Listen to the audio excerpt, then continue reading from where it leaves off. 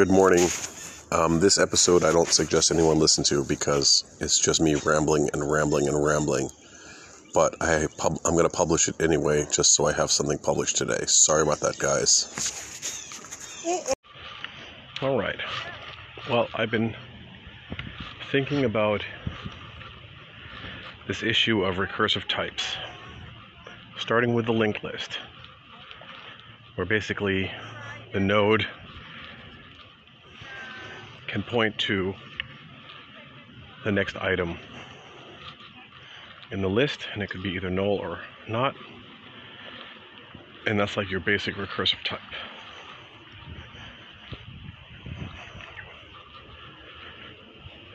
So the next type of recursion would be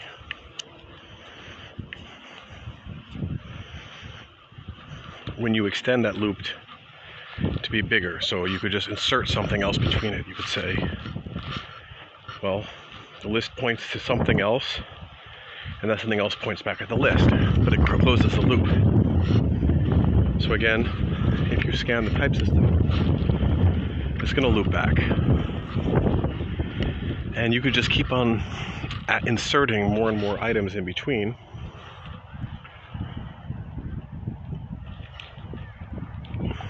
until,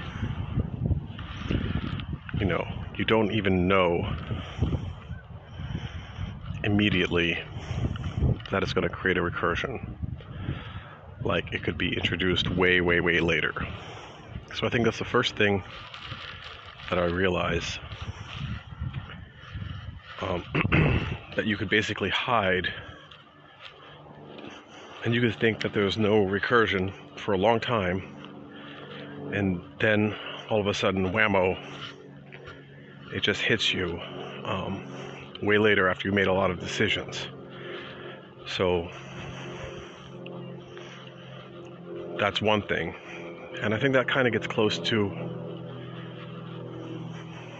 this paradox. Now, the next thing that I wanted to talk about was a self-descriptive system where the tree structure can describe itself, right? So not only is it recursive in terms of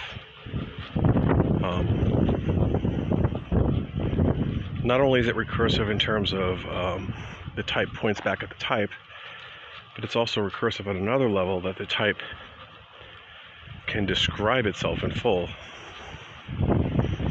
So the tree can contain an entire description of itself and not know it. So I don't even know if that means anything or not.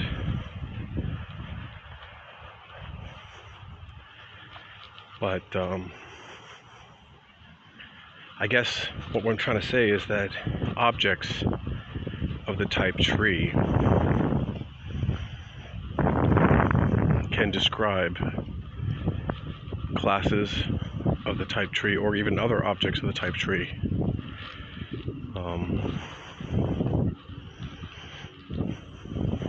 And we're going to get into all types of different types of recursion here, or self-referentiality. I'm not too sure if I got my terms right or not. And it's kind of a slippery subject. So the first thing is,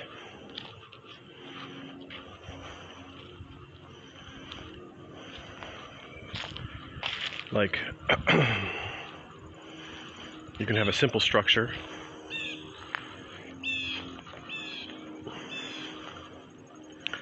and then you have a description of that structure.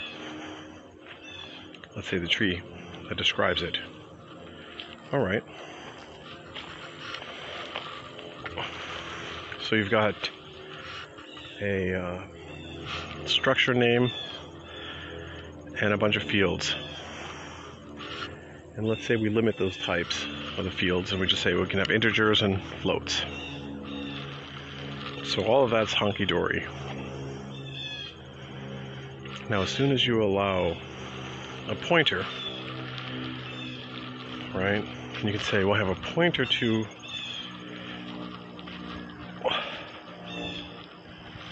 Okay, but before we even get to that, obviously,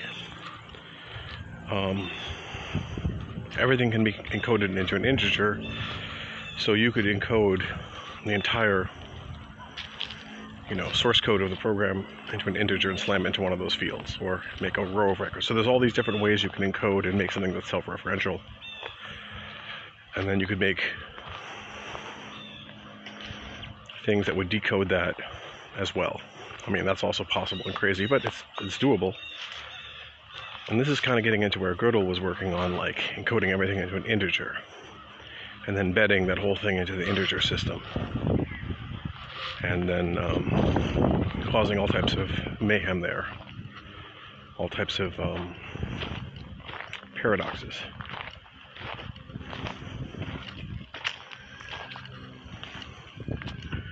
So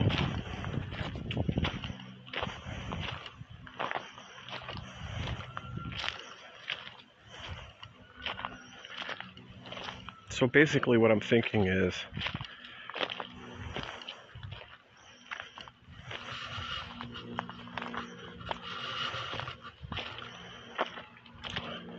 so we have,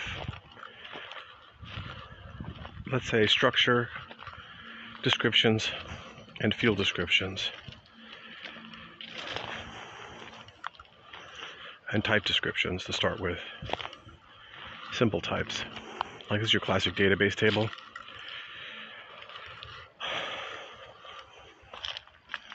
And if you just have integers, I guess you could just use a matrix for your table, or vectors, like sets of vectors.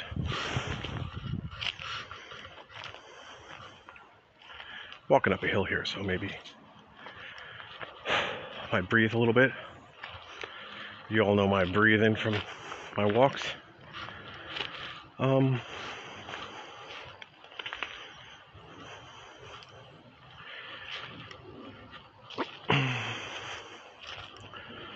So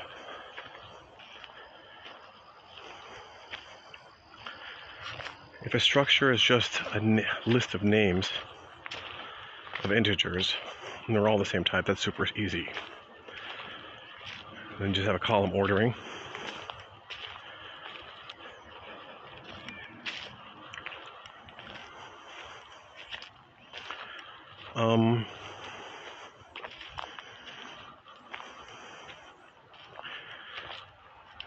Well, but you can't describe the structures themselves using structures then, because we need strings. And of course you can encode strings as integers as well. You can encode everything as an integer. But let's say we allow strings as a type. So you've got a field struct, and the field struct has the name of the field, let's say its position. It's got a way to determine its position. Could be a linked list. Could have a pointer to its parent, the struct that it's in. Size of the field could be determined from its type. Yeah, and in C the structs are packed in, so you know exactly how big they're going to be. Now, in C you can also have an embedded field, like you can have the whole struct embedded, like one struct can be embedded in another struct, or you can have a pointer to it.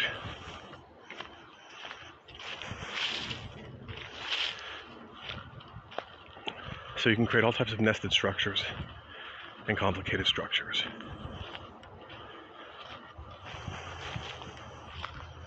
Now each of these pointers could, in theory, be recursive. So that's the first thing. And you could go into unlimited recursion, unless you track,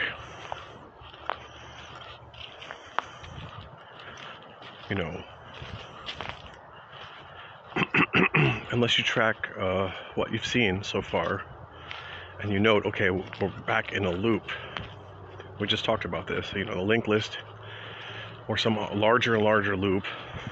You could have some humongous loop, like the whole system.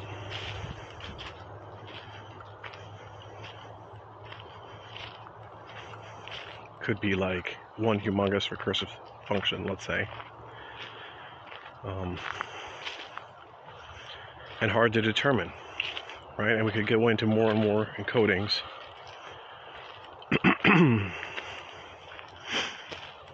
But I think it's interesting to say that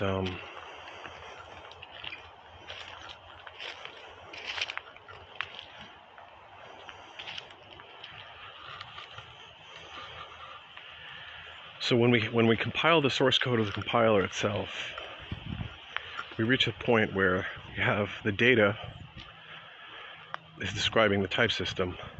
The type system is describing the data. We have a really interesting type of confluence there. Okay? So we'll have a field object, for example, whose type is a pointer that points to a node.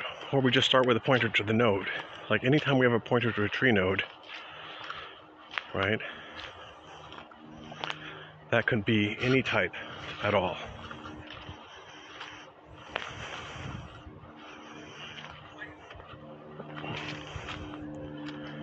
And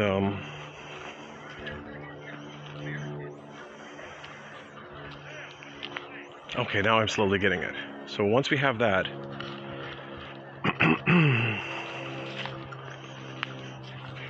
that at compile time we won't know what forms these trees will take, supposedly, because the user can define anything they want with them.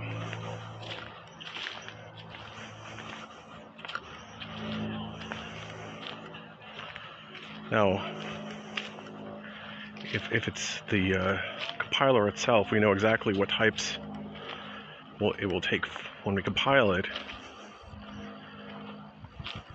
We know what types are used for compiling itself, but when that compiler is then instantiated, this is like the Turing question. You're embedding a Turing machine and feeding it as an input to the Turing machine now. So if you have a type system and you feed that type, you have an open recursive type system, you feed that as an input to the open recursive type system. Then I suppose you could feed another type system as an input, and another and another. I mean, let me just think about that.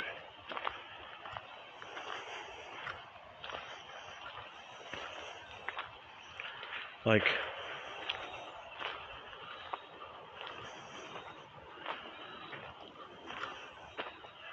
when you compile the compiler, you're preparing the code to run, and when that code is executed, you could then have it compile the compiler again. So the types that are coming down the road to be fed in could just be another instance of this loop, and ad nauseum, and you could loop this whole thing down to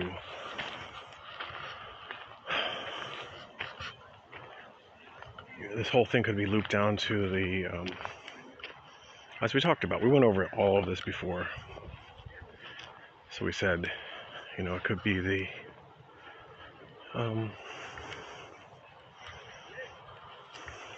Python interpreter, which is another open type system.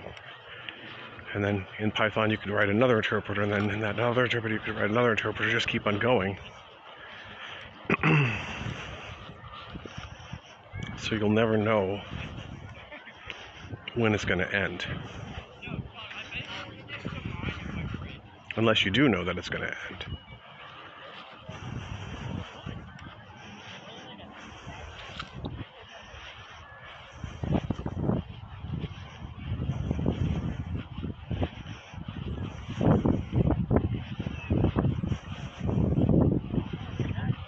So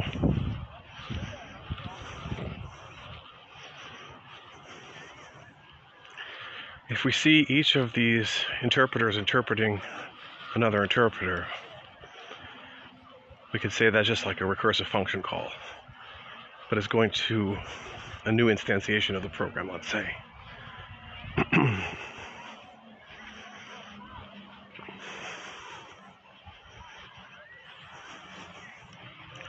So the compiler creates a program, and that program runs, and that's another compiler that creates a program, and that program runs. And each one of these is creating some kind of interpreter or program that's not terminating.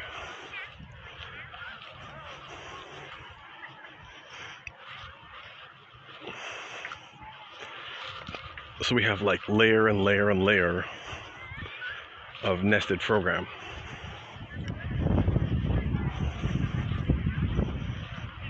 Which in the end, as Alex pointed out, is just a jump that creates a loop. So we have these execution stacks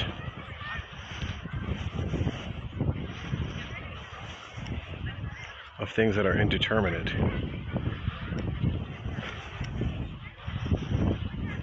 That are creating weird loops.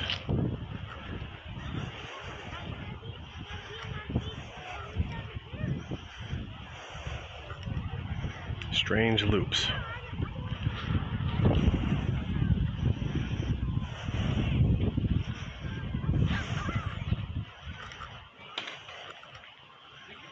So let's play this out. And yeah. Hey, if you don't like this long and boring talk, you can just click it off right now. But even the most boring talks seem to get 2 listeners, so I guess someone's at least listening to a couple minutes of this. So, like Damocles' sword, he said, I'm going to continue to do these horrible things until God strikes me down. And he hung the sword over his bed by a thin wire.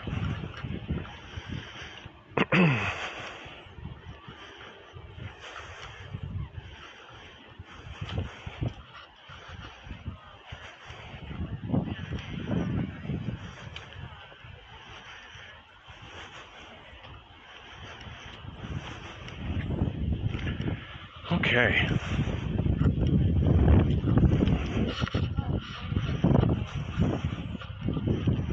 So, I think we're going to take a 5-minute break here. Alright. So if we have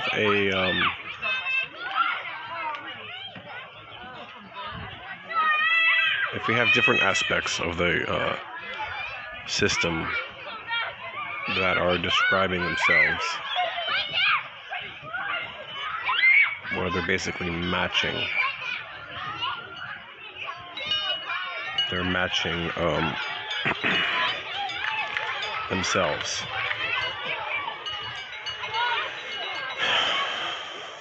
And we also need more context as well to say that it's actually matching.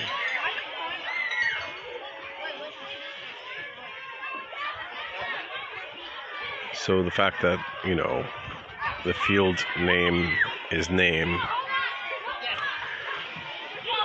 Now the field type, the type of the field type is actually a struct,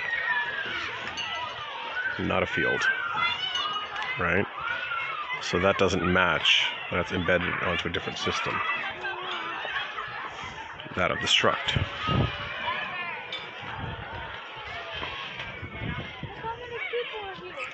And that struct is part of the tree.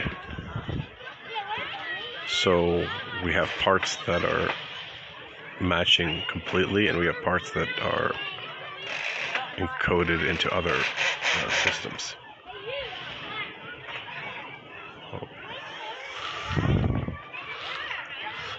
But what I'm thinking is that if we start looking for those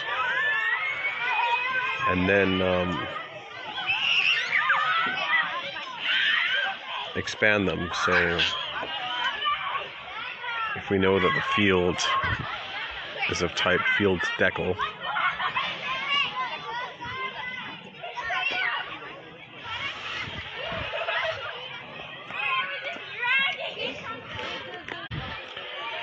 So we know that the field, if we study it, we'll see that the field is of a structive type field decal.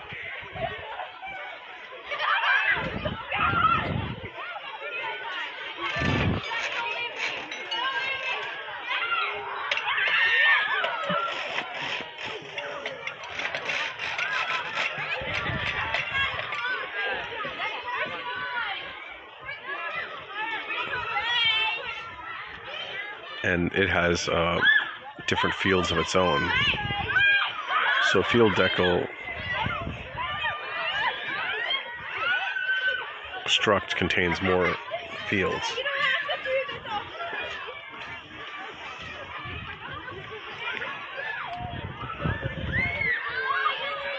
So we're kind of getting into this area of self-description. But I think what we're going to do is we're going to create a matcher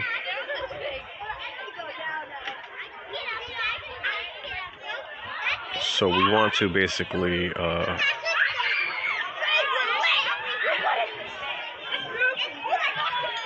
understand how a struct is encoded, how the tree is encoded into itself. Oh my god, this is so hard. Because only a certain meta language is actually used to describe itself, right?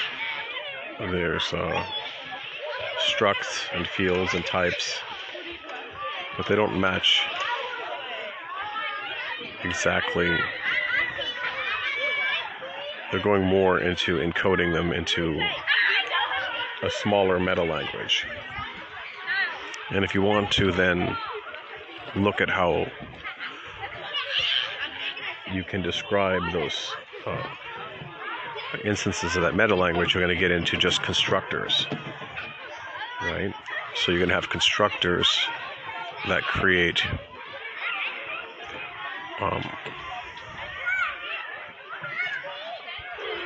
calls to structs. So the constructor is just a name and a set and a list of fields, or a list of parameters, and that's going to resolve then to lists, a list of fields,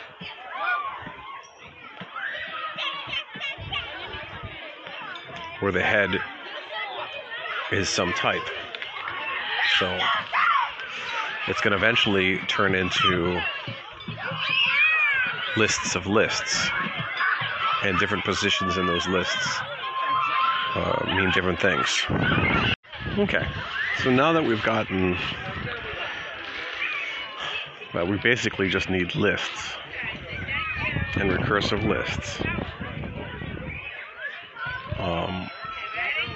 I guess then we could go into, encoding those into a single array, where it's like open parentheses, some name, and then if we encode every symbol as a number, and the open parentheses as well, close parentheses,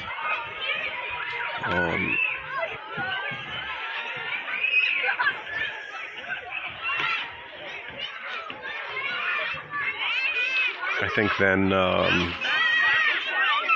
we can make a simple interpreter that will take, an input as a string of symbols, and then it would interpret those.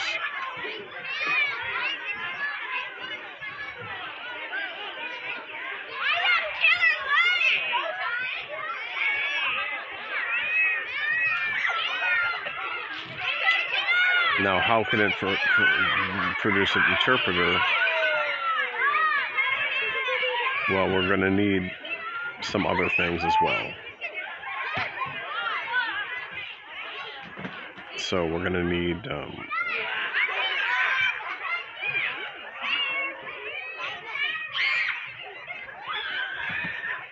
some kind of ability to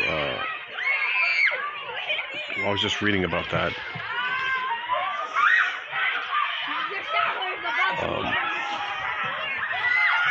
To increment and decrement pointers.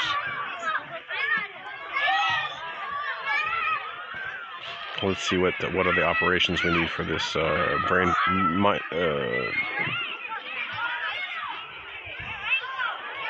brainfuck language. Let's see.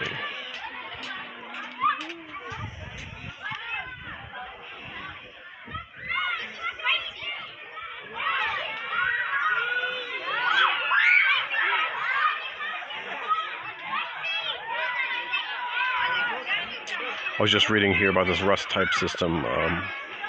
So the guy implemented small fuck. Pointer decrement, pointer increment, flip bit. If the current bit is 0, jump to the matching closing brackets.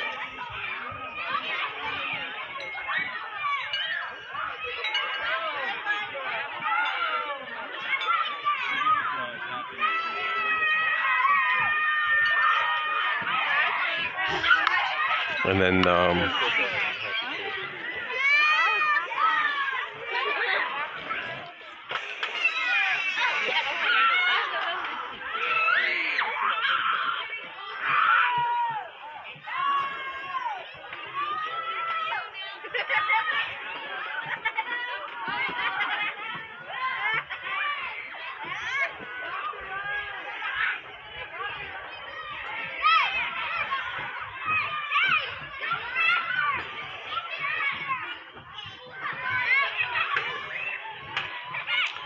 yeah, I wonder where it's going to end.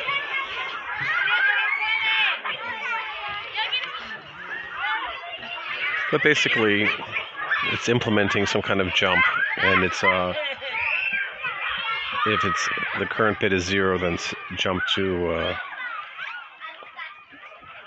the matching, jump to the end of the block. Otherwise,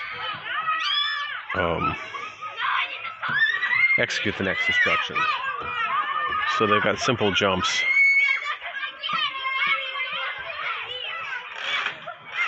And I don't think we need to worry about how to encode things into Turing machines at this point.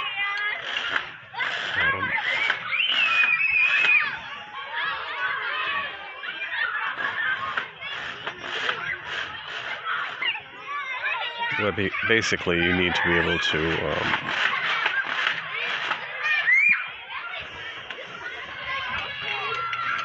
implement some logic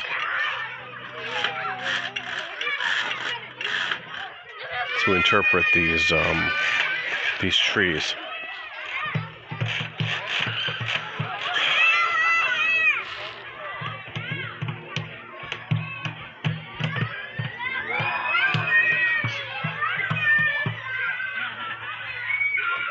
Yeah, so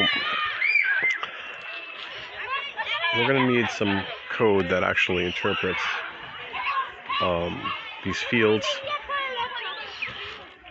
and lays them out in memory. And then we're going to need some code that we're going to need some functions.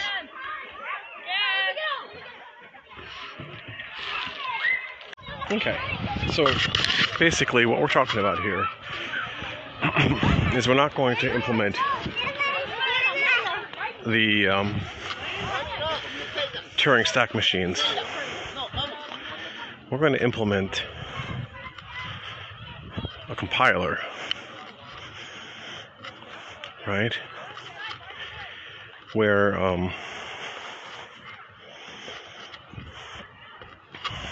well, first of all, we're going to find the descriptions of the functions that operate on these tree structures. So we don't just have the tree structures, we also have to have the functions that operate on them. And the functions that operate on them are used to compile that stuff to machine language, which is your Turing machine. And all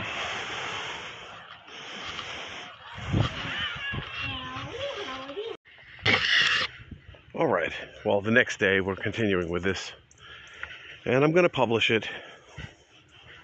And look, if you're going to actually sit through this talk, I mean, God bless you. So that's all I got to say. This is my therapy session, so let's go. Let's go. So basically, let's give you some context here. We're studying the tree structures that are being dumped by the compiler, and it's some form of a graph. Now, the nodes that are being dumped are coming out of the tree itself. So we're dealing with an externalized representation of the tree. So we have a dumper code that's producing these files.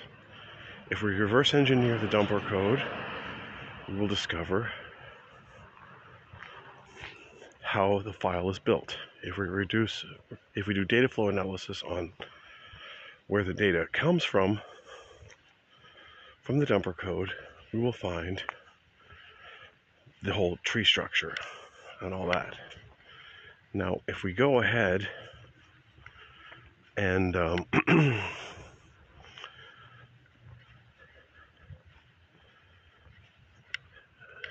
see, this is where it gets interesting. If we are to do a dump on this code itself, so it's the dump of the compiler, a dump of the dumper, right? We'll get a description of the dumper code. We'll get a description of the compiler code, right? And we will find what we were talking about yesterday, that some of these fields that we're looking at will match fields in the file itself, right? So that would be our starting point for a reverse search, right? So we're going to say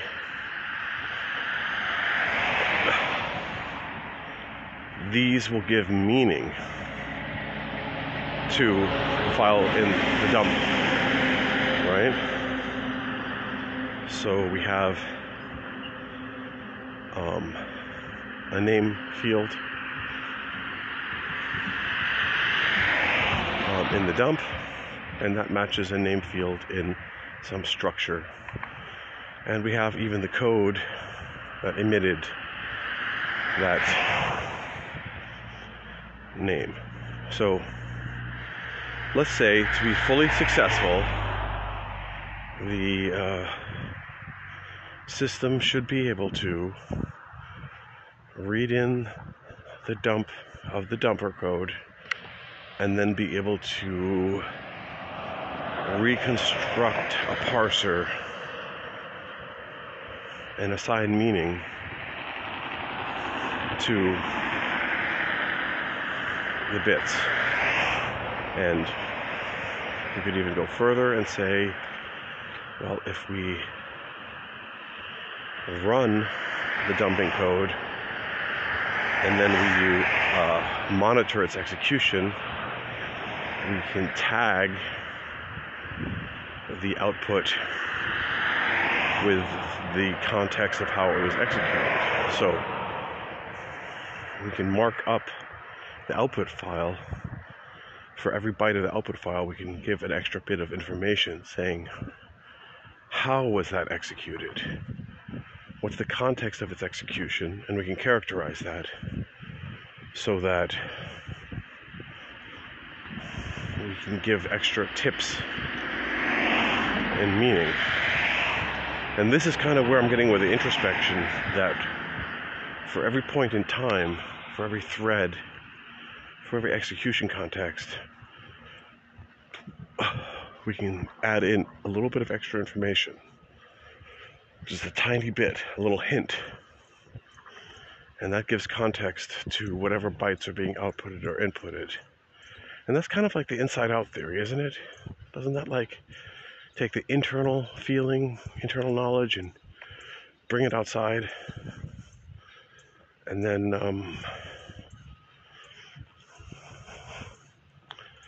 assign some meaning to it. So that's really interesting. That's deeper than I thought we were going to get today. Sometimes you just got to sleep over things, you know? You got to sleep over it, you got to think about it.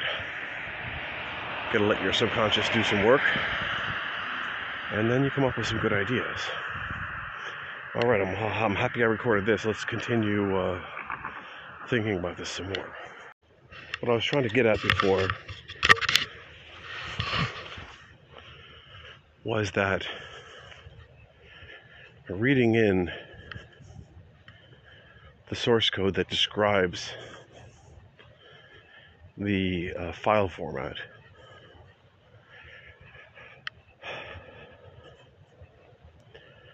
is also some kind of pattern matching. So we're matching structures that are that are there with other structures, right? So we're looking for similarities or harmonics, things that line up with other things. And that's the starting point of similarity and self-similarity. That's what I'm trying to think about. Oh boy. I'm almost ashamed to even add more onto this podcast because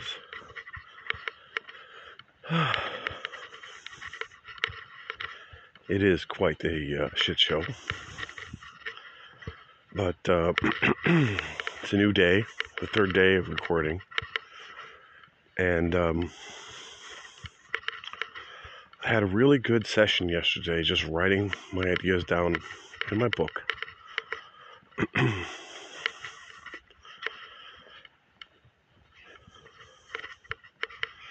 We're drawing diagrams, as I like to do. And I think I worked out most of these self-similarity things.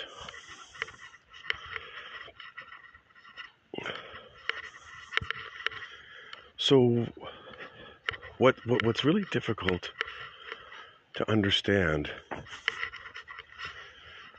I think, in all of this is that when someone's giving you the instructions to a program, and that program is using things like recursion with self-descriptive structures,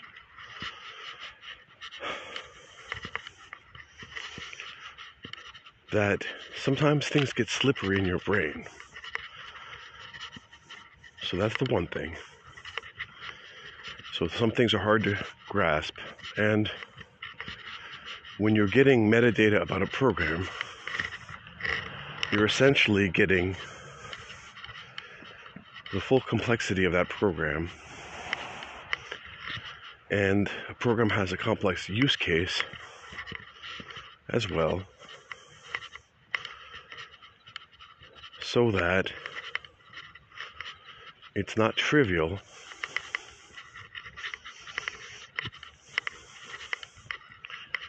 to understand it if you're modeling the tree nodes and the graphs of some other program that's an input that is, according to the halting problem, basically, I mean, in some ways, yes. I mean, the tree nodes will definitely halt. There's only a finite number of them. But the interpretation of the description of the program is as powerful as it's as powerful as any program can be, so that you will run into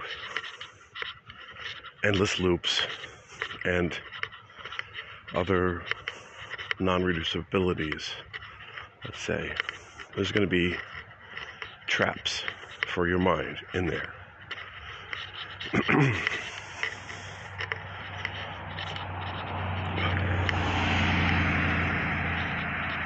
So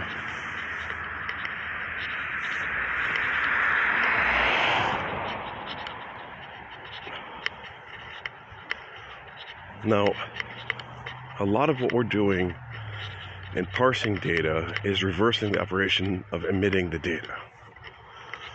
So the complexity of the data emitted,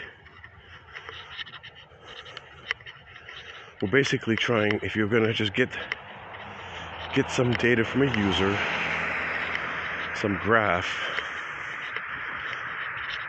then the problem is that you're trying to find what they intended. You're trying to find what the original message was. And that can be hard because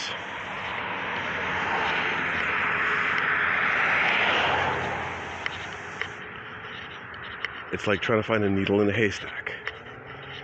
So if you look at all the different ways you can interpret some input, but only one way is the right way, and trying to find that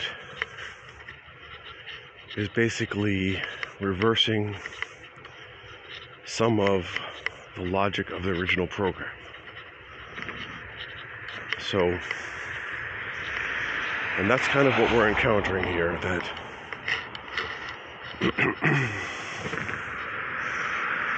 in order to understand these dumps of the compiler, we have to understand the compiler.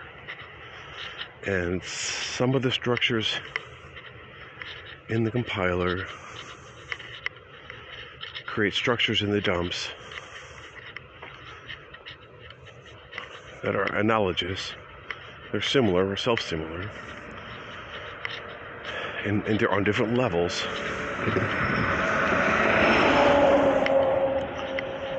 And the similarity will become greatness, the greatest, when the compiler is talking about itself. So it's describing itself.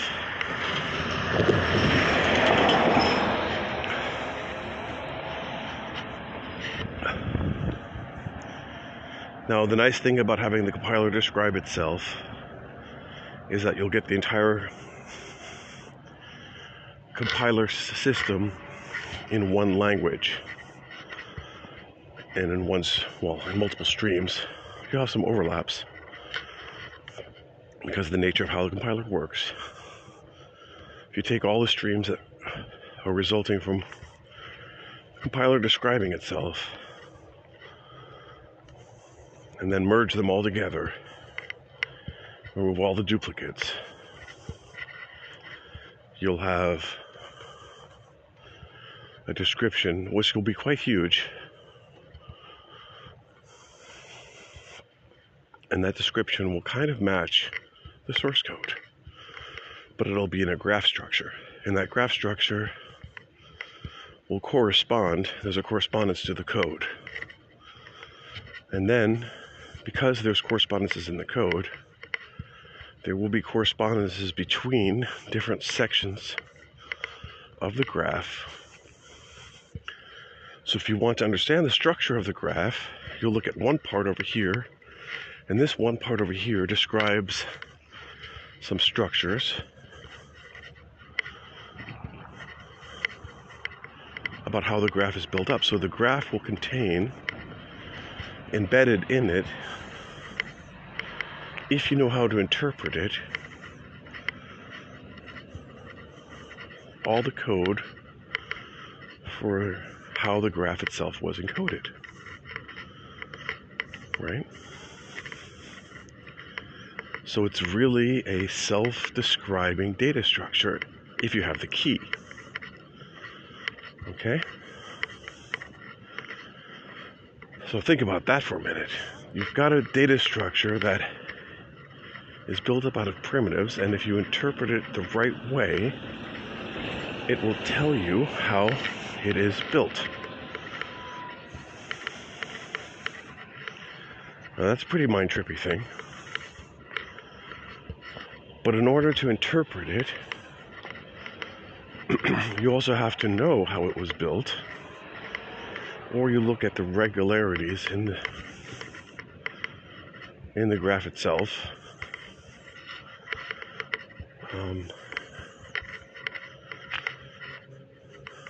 And we can try and derive it, which was what I've been trying to do.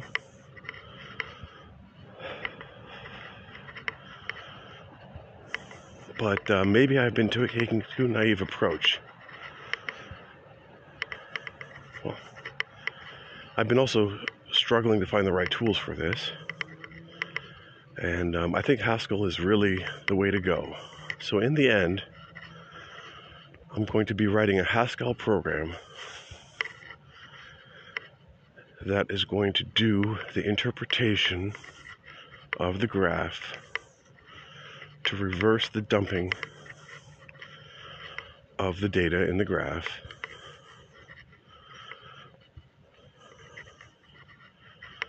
and then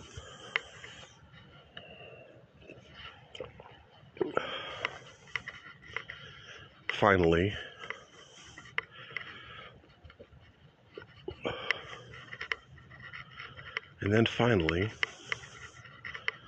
when we reverse that,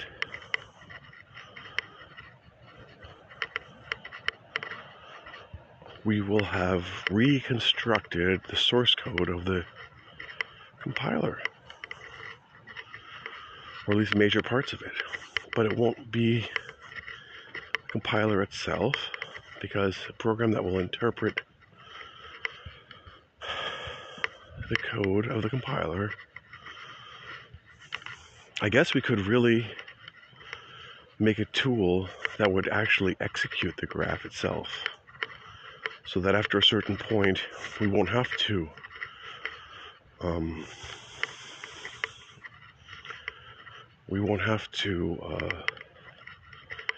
actually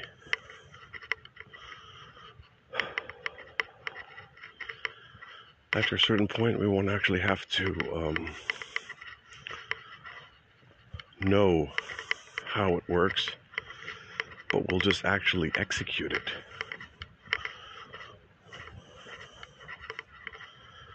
Now, that's a pretty crazy idea.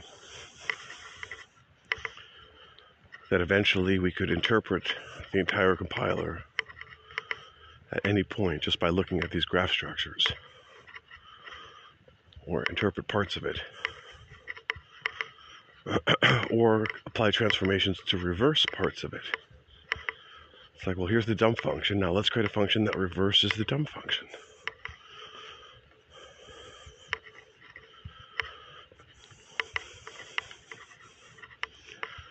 So yeah, that's some interesting stuff there.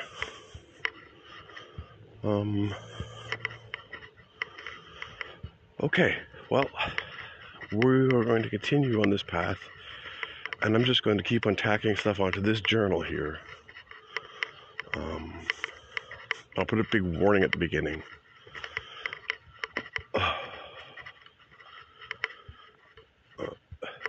This will be my junk pile for Introspector for now,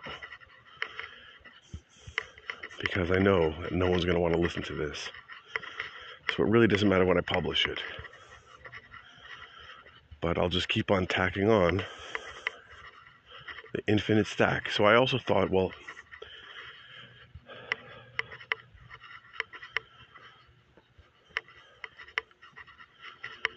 if there's a queue of the objects that are being visited,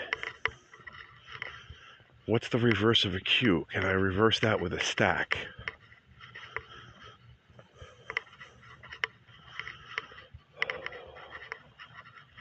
Or do I need a queue myself?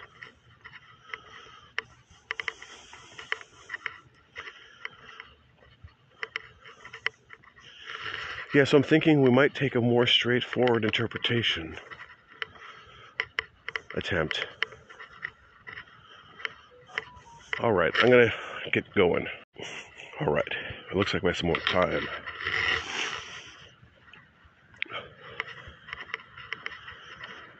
Yeah, so there's a queue And that lists out the objects that are being dumped out. So every object will have a list of things it depends on.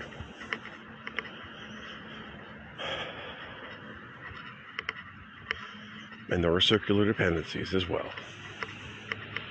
And not all of the pointers are interesting. Particularly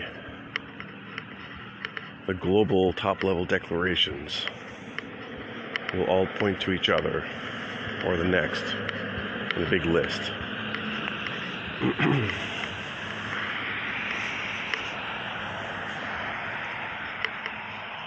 I guess if you want to have everything in a list, but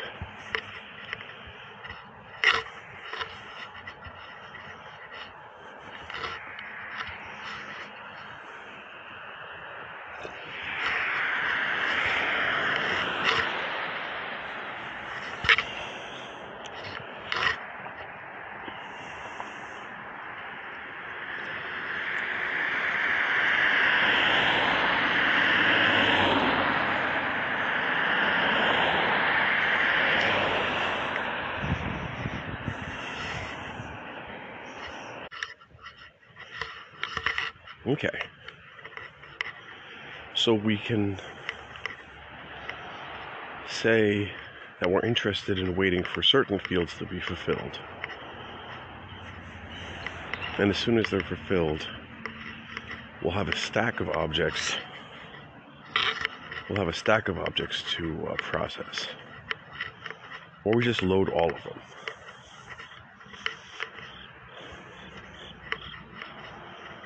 Yeah, and what I've been trying to do is look for these larger structures.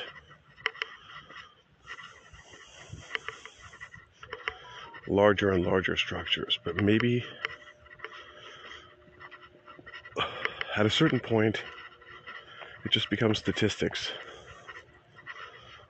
and patterns. So we'll have larger patterns of structures.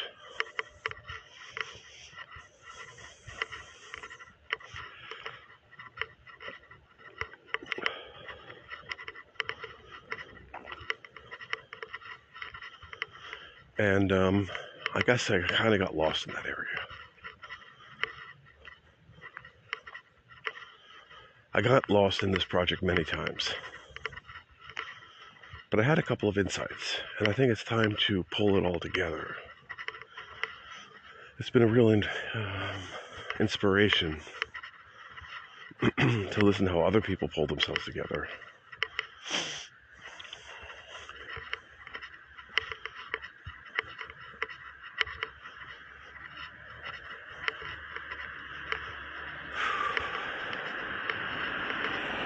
And I know how Jocko would deal with these internet restructures. He'd be like, what's our mission?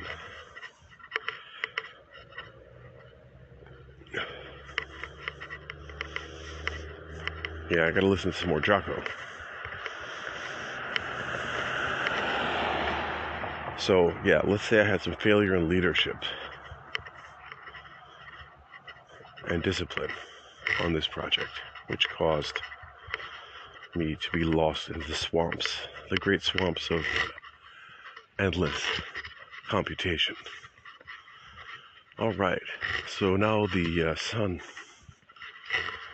is starting to come up, and Venus is now high on the sky.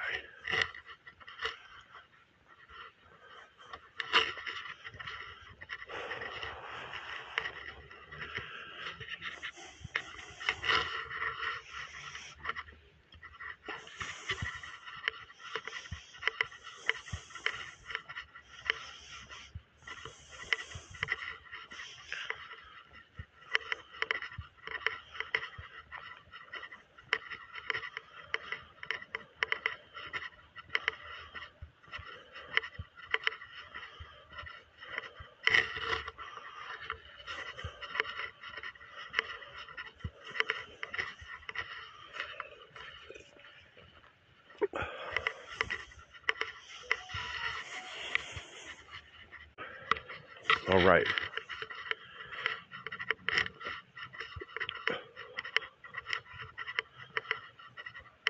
So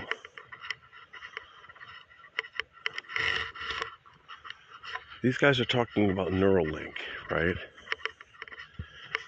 And how we're going to have such a great connection to the computer. And I'm saying, well, we have a great connection to the computer. And that's the compiler. And it's giving us tons and tons of data. And it's already a ton we don't know how to deal with.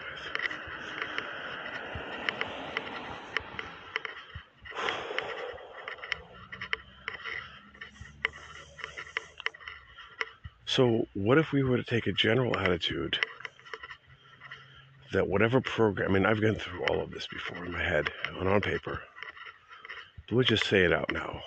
What if we were to take a general attitude that when we create these data structures in C, that we don't just compile them down to something that runs in memory. We also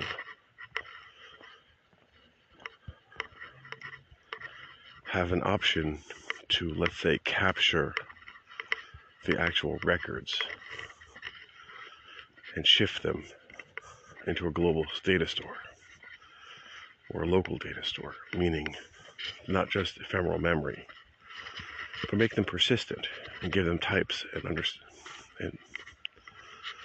well, they have types, but basically to collect them.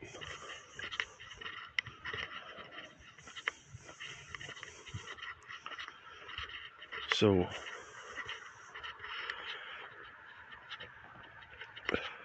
in the end, we're going to have multiple graphs of nodes that are describing each other when executed. And let's just say they'll have a simple execution which will, let's say, take a block of data and turn it into a graph, or take a graph of data and turn it into a block. Take a description of a program and turn it into a program that can be run, or take a program that can be run and turn it into a description. And right, take something that outputs something and turn it around into something that inputs something.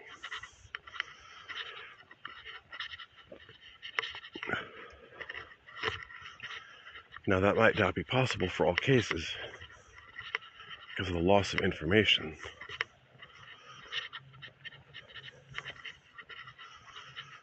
Because of the recursive nature of things.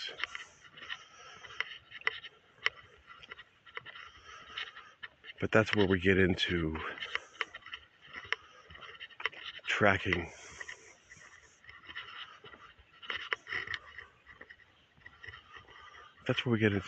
things better and saying, okay, well,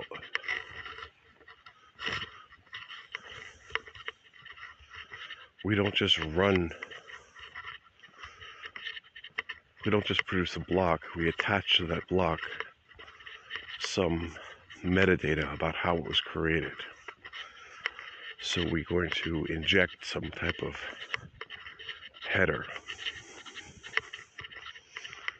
into it, like a hint. And those hints will give you enough information to know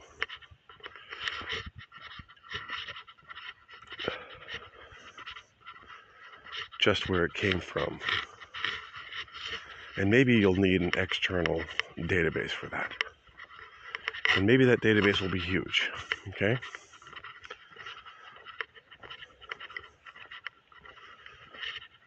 Because if you compile the compiler in the compiler,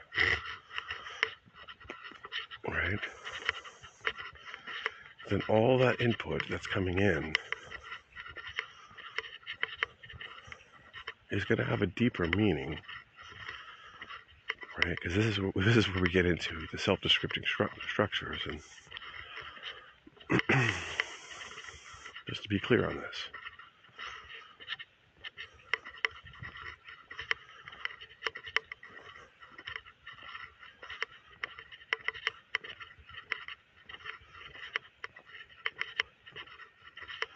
Because in the end, if we are working on the bootstrap code of a self-describing system, we have that system self-describe itself.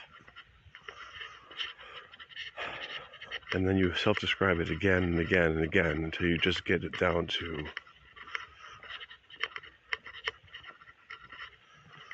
just Lisp, just a bunch of opening brackets. That's what I did in Haskell. I dumped the Haskell program, I dumped it out. The tree structures. And then it created a bunch of constructors that we're calling constructors. And eventually, if you keep on applying that, it's going to reduce itself down to a base meta language, right?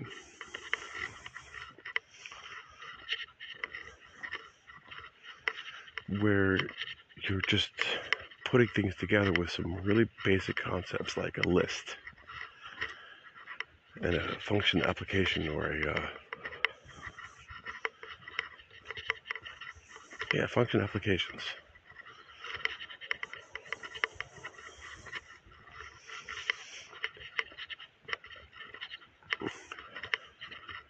And nested grouping. That's what it's going to turn into. Or whatever meta language you choose. But it's going to reduce every if you keep on dumping out the description of what you have and losing, let's say, your history, right? It's going to turn into a more base system where I guess in the end you're just going to have one number, like the Gödel number, and in that number you're going to encode your parentheses, right? You're going to have a mindfuck program.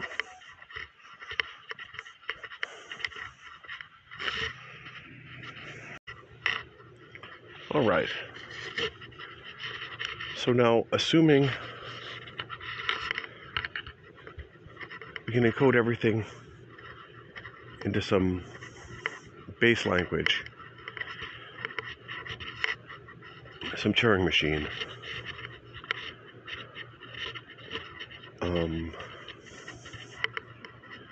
and we can create axioms or functions on top of that.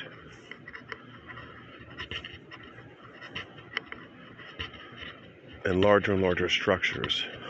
Like, we don't really want to think about things in terms of mindfuck functions, okay?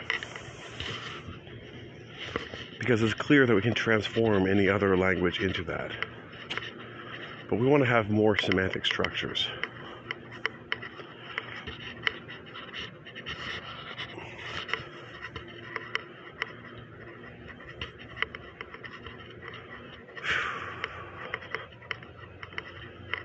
Now, the one thing that we don't want are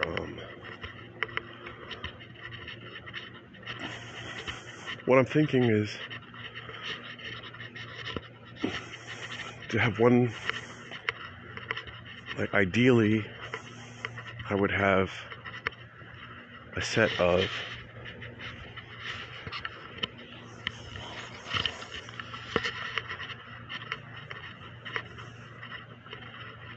functions, maybe.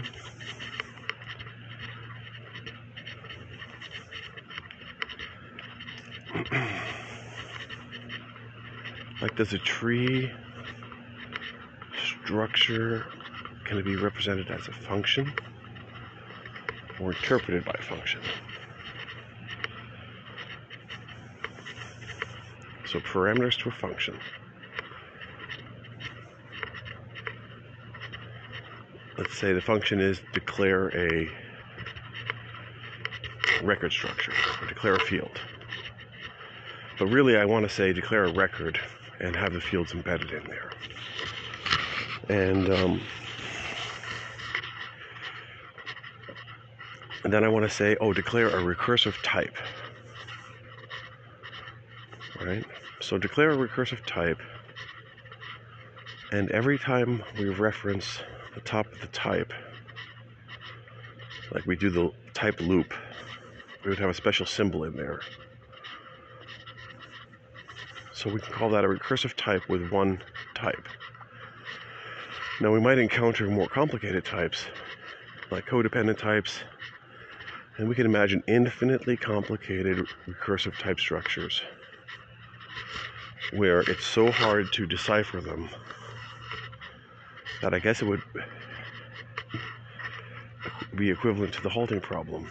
I mean, I can imagine, I can't prove it just yet, but I can imagine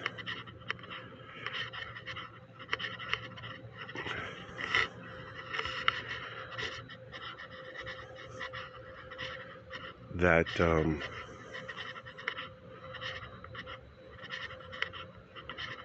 we could get in some pretty complicated stuff, like C++, meta-type programming and stuff like that. So let's just say that we're starting with some basic stuff here.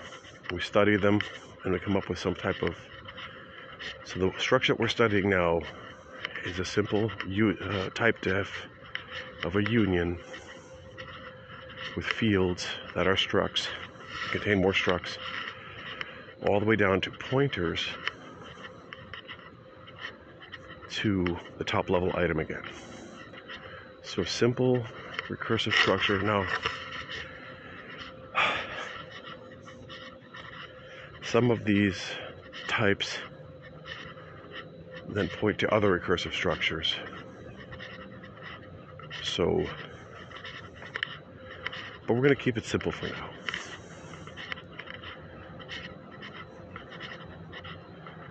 And I want to say in the end that we're going to declare our recursive structure as one blob that's readable from the beginning and doesn't contain any loops, except the explicitly defined loop. So we're going to call that a recursive structure with one type. Simple recursive tree.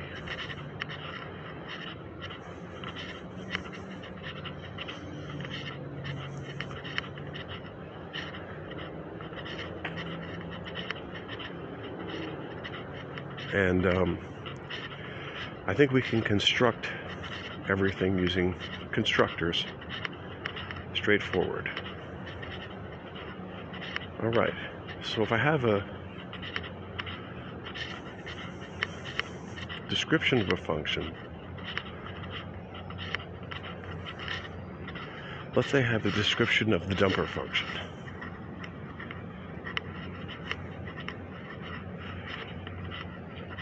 Now that's going to reference this type tree. So it's going to dump out one of these recursive trees. And it has some intermediate structures. But how do I want to model the dumper function? And how do we model the description of the dumper function?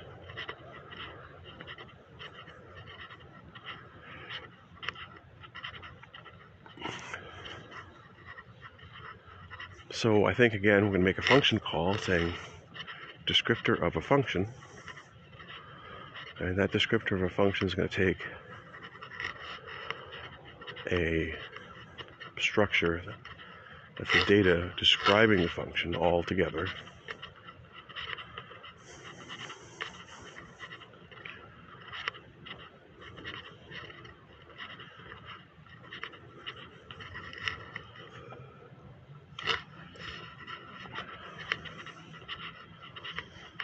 Now,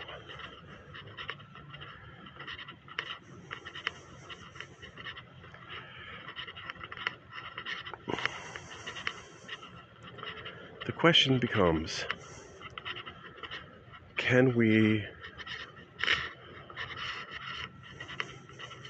turn a function call or description of a function into a real Haskell function that will be executed? And if we execute it, what will it do?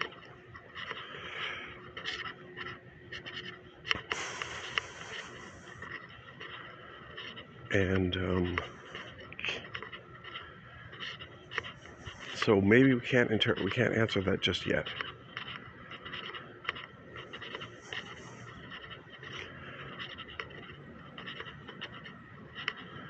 But we can definitely call constructors, data constructors or type constructors, to describe it. And well, let's say that all the data types that are needed by this function are declared ahead of time. And then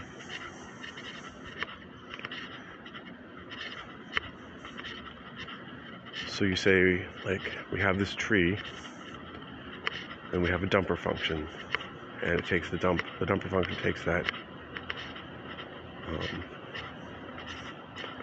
tree as a parameter, and it produces some output, some monad.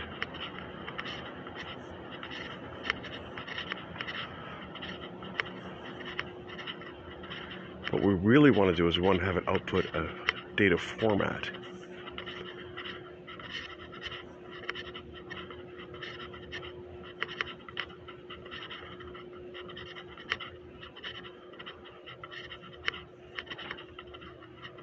We want to have it describe the formatting function.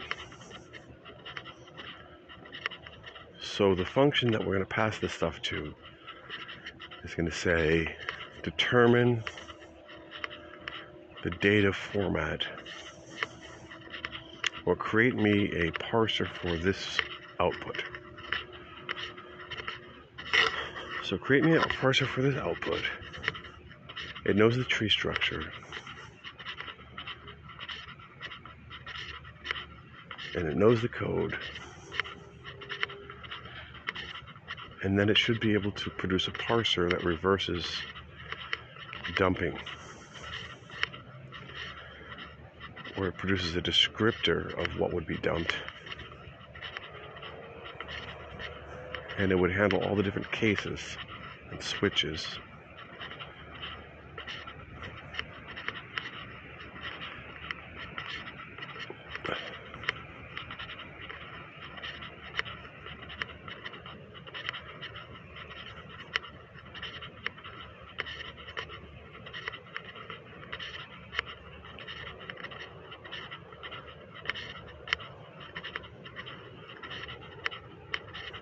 Okay, but we're not really there yet.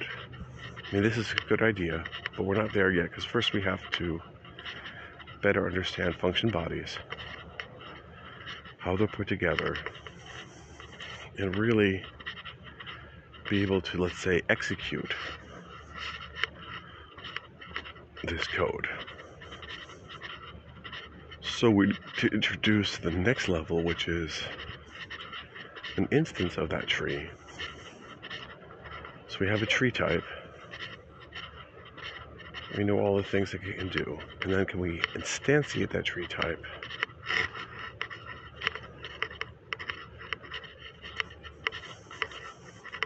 with actual data.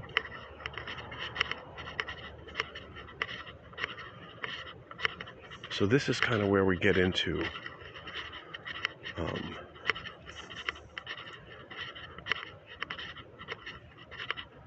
like a definition of a structure.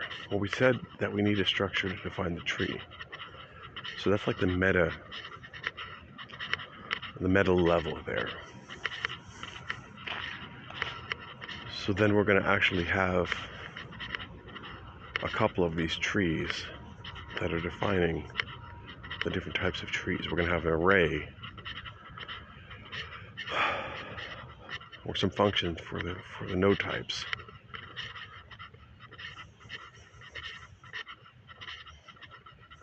And then we get into some nasty stuff. We have arrays of fields in the compiler, and those are turning into lookup functions. So you have different arrays or vectors of data that are aligned with each other. We want to interpret those as well, and map those onto some kind of Haskell function.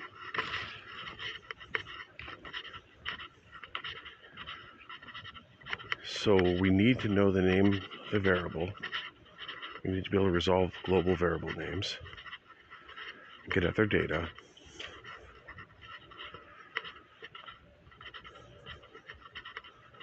And I'm going to make some function that will roll everything up together like a zipper function to produce a hash map.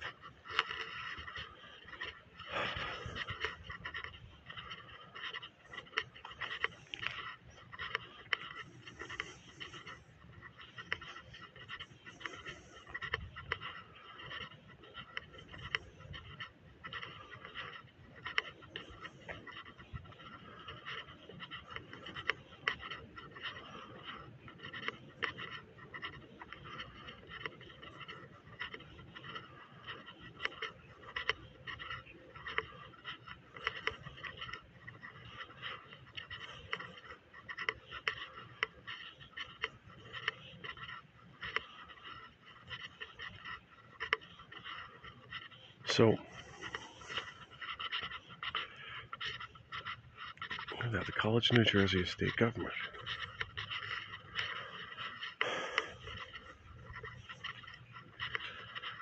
So we're going to want to be able to reference any of the data by name and to start interpreting it.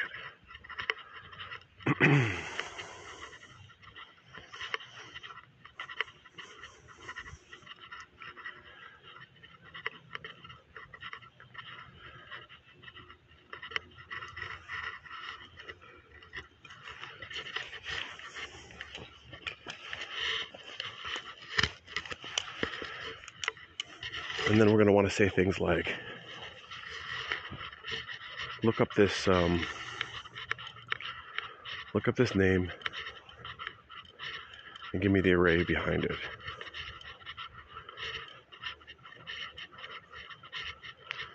Or take the type of that array and turn it into a Haskell data structure. Generate the code. And I think we could use template Haskell for this, actually, where we can generate the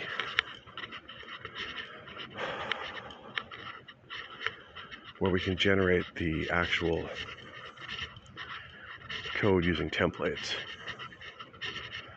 instead of spitting out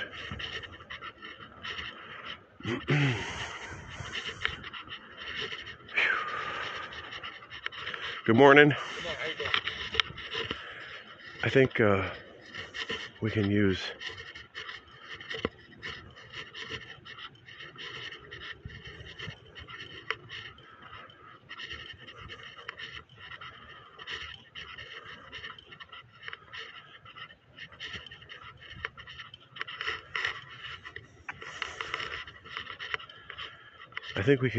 the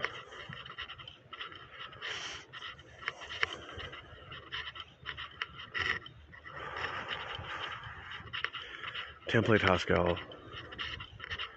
to generate things on the fly instead of generating code and compiling it. And now let's say we have a simple function that will take a simple type descriptor and generate us a way to instantiate that type. So I say take a C type, convert it to a Haskell type. Now I don't know exactly what that Haskell type is going to be. And if I feed it a tree struct, it's going to generate me a tree struct or a recursive one.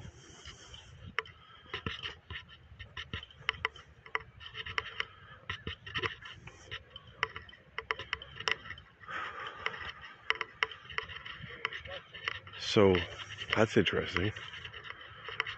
Now, then I'm going to say take this data constructor, take that type, and construct me objects from it.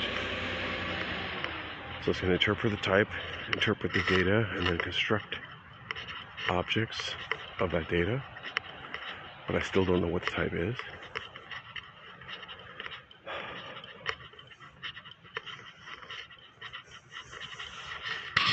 And now, here's the kicker. If I emit the code,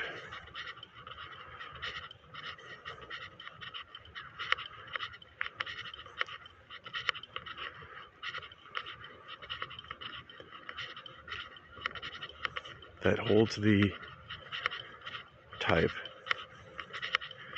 and decodes the data,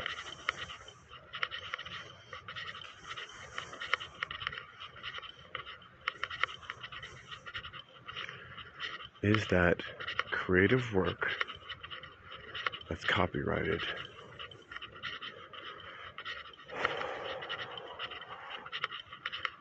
Or is it just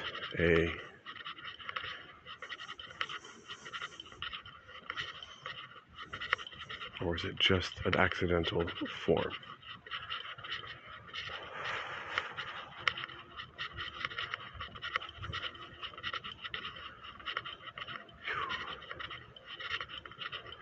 And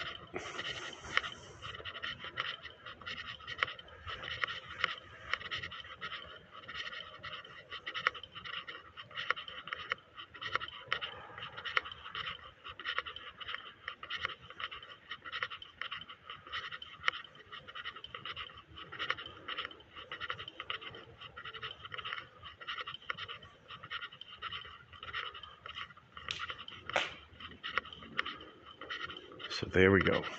So let's look at this again.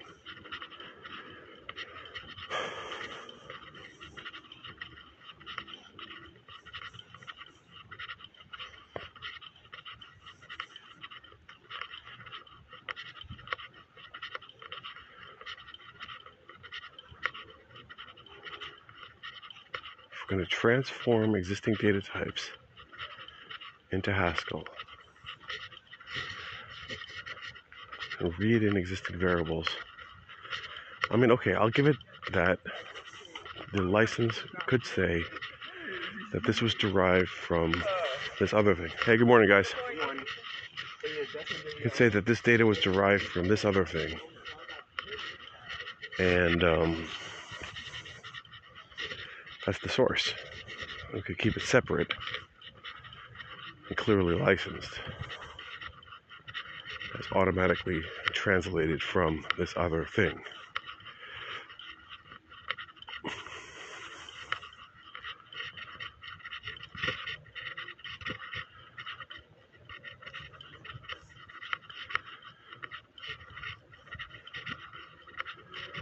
But the usage of that does not imply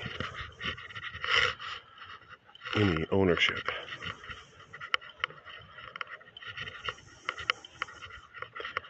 Okay, so basically, if I derive some tree structures or some code from some of my code,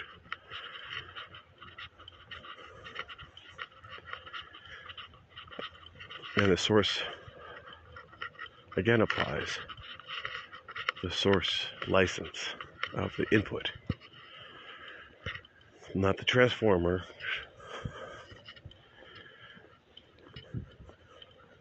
If I'm hand coding something, then it's mine. If I'm hand coding something based upon some other data structure that appears, it's still mine.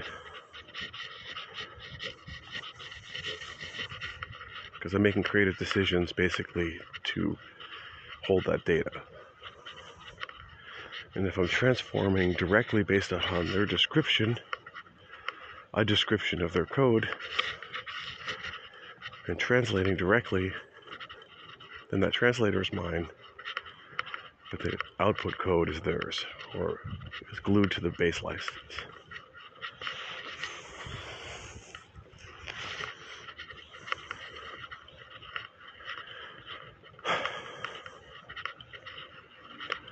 Okay, so that's pretty good.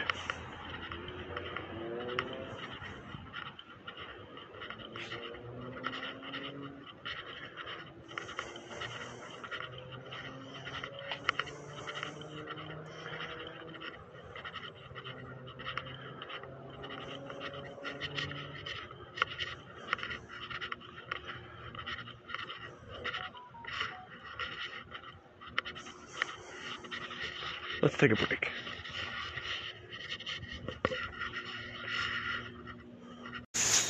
Okay, guys, I'm going to just publish this because I want to have an episode every day, so this is what you get today.